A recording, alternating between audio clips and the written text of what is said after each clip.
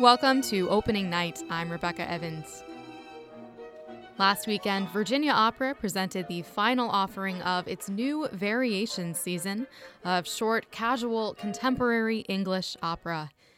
This production, a chamber opera called An American Dream by composer Jack Perla and librettist Jessica Murphy Moo, centered on two women in America during World War II.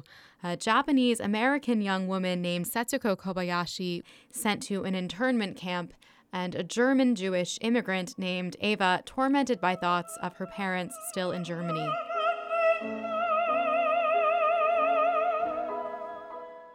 An American Dream began as an oral history project between Seattle Opera and the Museum of History and Industry. Participants were asked, if you had to leave your home with no warning, what one item would you take with you? Several answers inspired the opera, which premiered in 2015.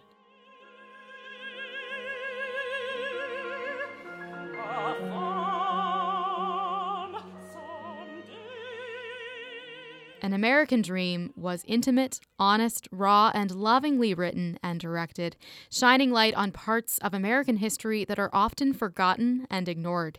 It featured a small chamber ensemble of violin, cello, and clarinet under conductor and pianist Adam Turner.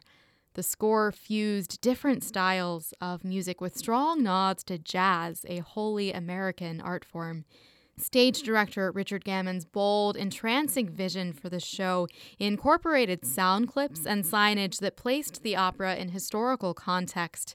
A banner reading, "I am an American," was carried out near the end of the performance.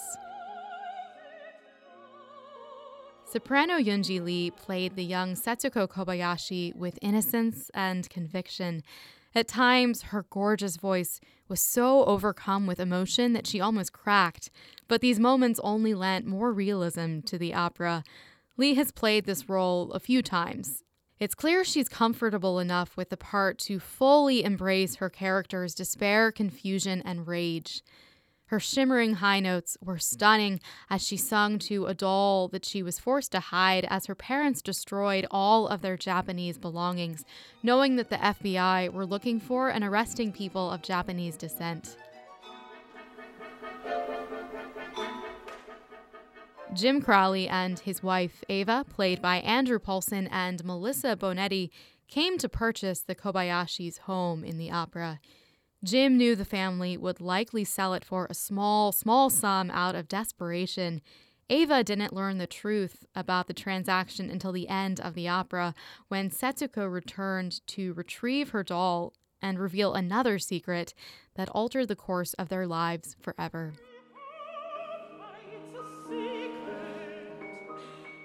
Andrew Paulson as Jim had a spectacular booming voice and natural stage presence. Melissa Bonetti displayed excellent vocal control and evenness in her voice. Every member of the cast had superb English diction, which was key given that the production did not include supertitles.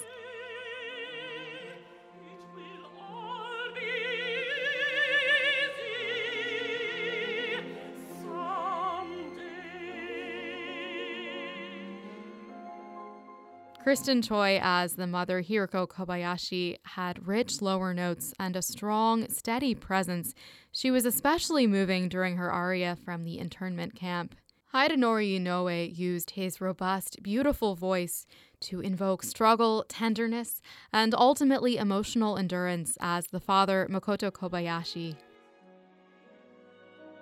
When Setsuko returned to her childhood home to retrieve her doll and recover pieces of who she used to be, we saw a young girl stand strong against a scary, stubborn older man who hatefully proclaimed there was no place for her there. A satisfying, pivotal moment, she stood tall downstage asking both Jim and the audience, "Don't you recognize me?" Virginia Opera once again excelled with its Variations season, performed this year for the very first time, spotlighting contemporary English operas all less than 90 minutes. Perhaps the most refreshing aspect of the series was the setting of the audience, on stage with the performers at the Harrison Opera House. Mere inches from superb singers and storytellers, you could feel the magic, beauty, and intensity of opera stronger than ever.